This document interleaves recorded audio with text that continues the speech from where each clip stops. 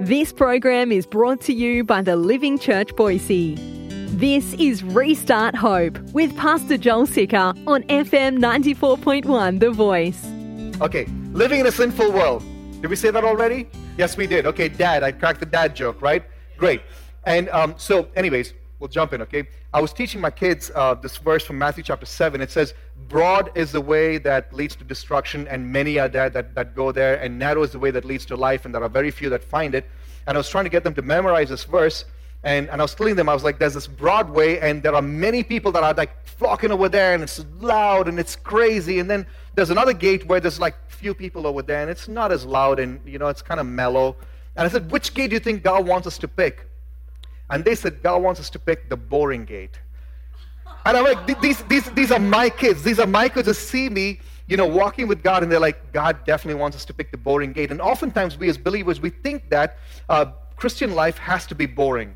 The Christian life cannot be, one with laughter, and one with jokes, and one with friendship, and one where we actually can have a smile on our face and not look grumpy the whole time.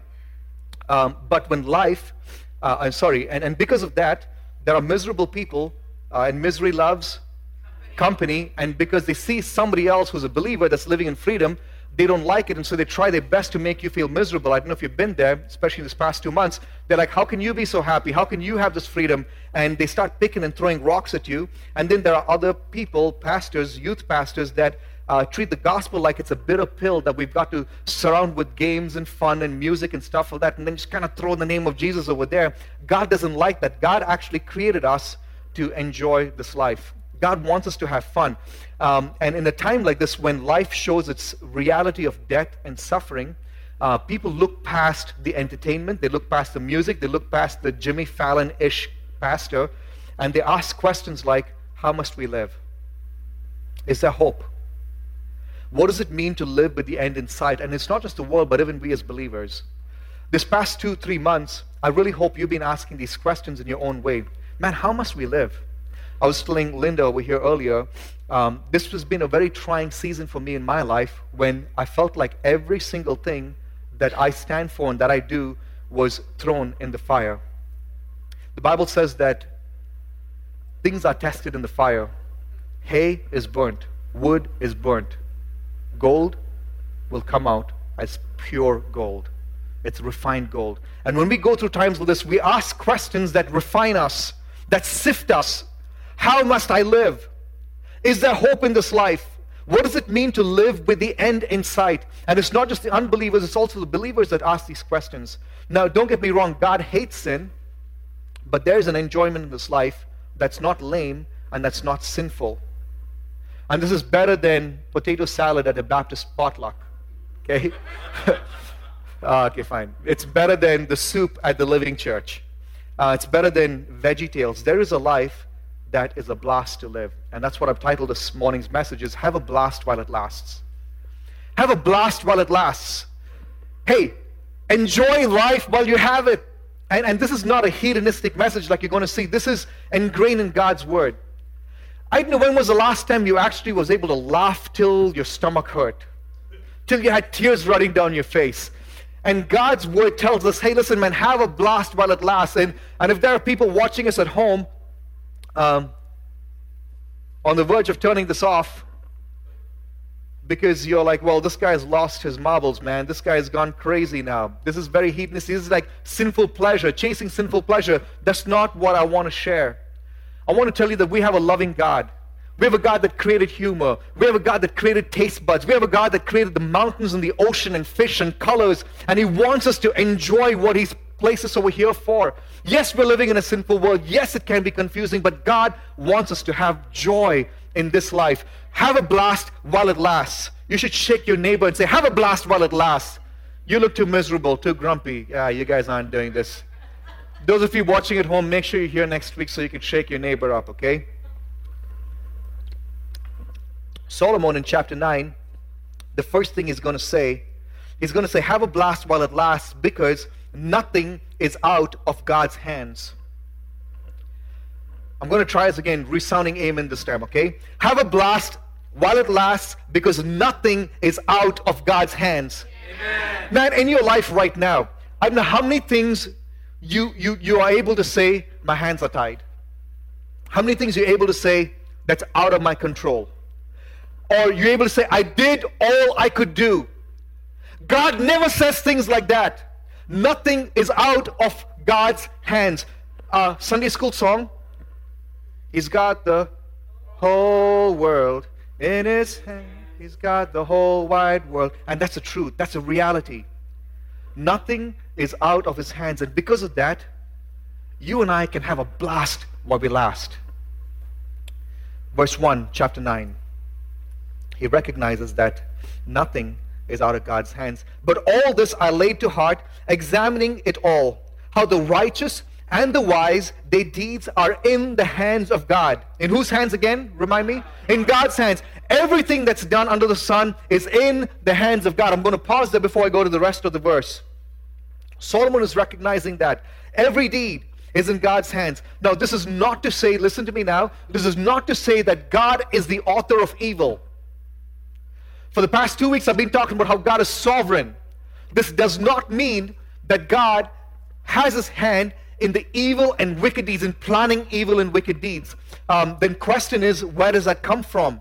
Where is God in suffering? Where is God when there's the oppression of the righteous? 1 Corinthians chapter 14 verse 33 says, for God is not a God of confusion. He's not a God of unrest. He's not a God of discord. He's not a God of hatred. He's not a God of lies. He's not a God that brings division.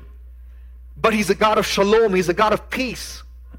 Our God is not a God who puts His hand in the evil works of the world. Job recognizes this when he says, truly, God will not do wrong. The Almighty will not twist justice. So does it mean that evil deeds are out of the sovereign hand of God? No, not at all. Not at all. You see, this is the beauty of how sovereign our God is. You got to have a blast while your life lasts, because everything is in God's hands and nothing is out of His hands. And even in the wickedness of this world, God is sovereign. Yes, He doesn't participate in it. He doesn't, organize it, but He ordains it. You need to remember this, okay? You need to write this in the cover of your Bible. God ordains even the suffering. He's over it. He's watching over it. Let me give you an illustration of this. In the book of Genesis, one of my favorite characters when it comes to topics like this is Joseph. He was loved by his dad. In fact, man, he was a gift to his dad and mom. Jacob loved this woman. He married this woman, Rachel. Her womb was barren, it says. And then God gives her a child. And what a joy for her to have her firstborn son, Joseph, loved by his father. What happens to him? He's thrown in the pit, sold as a slave, falsely accused, imprisoned. And in Genesis chapter 50, he's there with his brothers and he says, you intended to harm me, but who? But God. You intended to harm me, but God turned it around for good. You intended to harm me. That was evil. God was not a part of it. God didn't orchestrate it, but God ordained it. And He is large and in charge because there's nothing out of His hand. You can have a blast while you last, because nothing is out of the hand of God. And this is why, my children of God, we can gladly hold on to the promises of God in Romans 8:28 that says, for we know that all things work together for good for those who love God and are called according to His purpose. Because while we go through hardships in this life, we can realize that I can have a blast while I last. Because, hey, nothing is out of the hands of my almighty, powerful God. What does it mean to be in God's hands? What does it mean to be in God's hands? Does it mean you actually crawl into His nail-pierced hands? Let me give a few scriptures to you. This can mean a lot of things, but let me give you a few things that I think will encourage you. When you talk about God's hands, it talks about God's power, God's love, God's supervision, and God's control over your life and over the world. Psalm 48:10, it says, as your name deserves, O God, you will be praised to the ends of the earth. Your strong right hand is filled with victory. It speaks of power. When you are living your life in God's hands, you got God's power at your back. Hey, have a blast while you last here on this earth, because nothing can ever be more powerful than the sovereign almighty God. that in whose hands you're living in. Psalm 95 verse 7, for he is our God, and we are the people of his pasture and the sheep of his hands.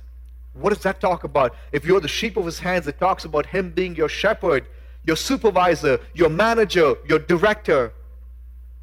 John chapter 10 verse 28, red letter words over here, Jesus' words, I give them eternal life, and they will never perish, and no one will snatch them out of my hand. It talks about control and protection.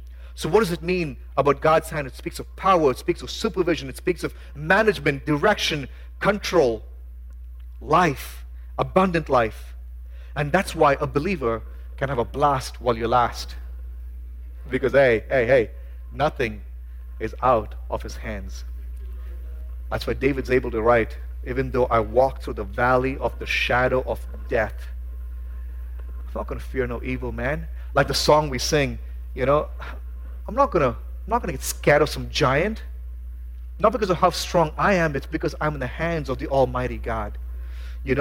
As I was writing this, it made my heart break for those that fail to recognize that we got to live our life in the center of God's hand, in his provision, in his protection, because while it's awesome to realize that you're in God's hands, the Bible also tells us in Hebrews chapter 10 verse 31, it's a fearful thing to fall into the hands of the living God.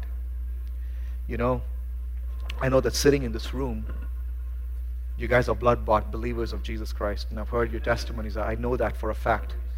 But I don't know who's going to be watching this at some point later, or maybe you're watching at home or another country even. I want to ask you a question. Have you placed your life in the hands of Jesus Christ? Because if you've not placed your hands in his loving plan for your life, the wrath of God rests heavy on you. And the Bible tells us that's a fearful thing to fall into the hands of the living God. God really does have the whole world in his hands.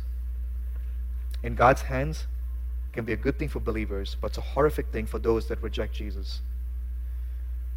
You see, folks, there are times when things don't go the way I'd like for it to go. But I need to remember that I am in God's hands. As I was praying for us as a church, and as I've been praying for those that are able to join us online and those that are being benefited by God's word going out from the book of Ecclesiastes.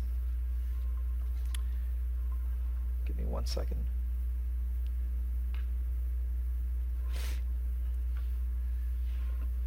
My heart's been heavy for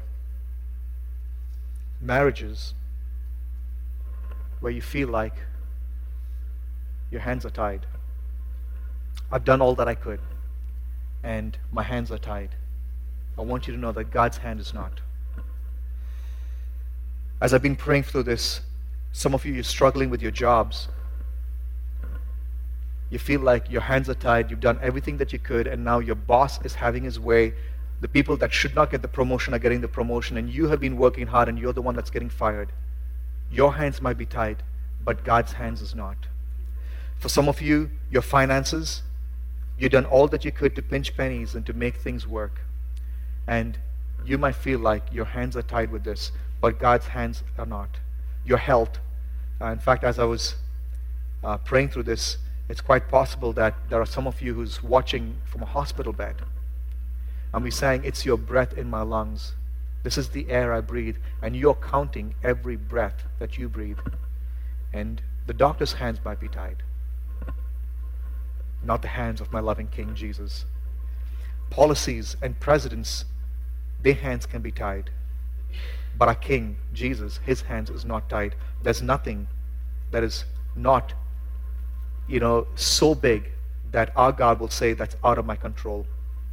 But these very situations that should cause us comfort, right? When things go out of control, it's nice. It gives us comfort to know that, God, thank you that this is not out of your hands. These very things that should give us comfort can become the obstacles in trusting God.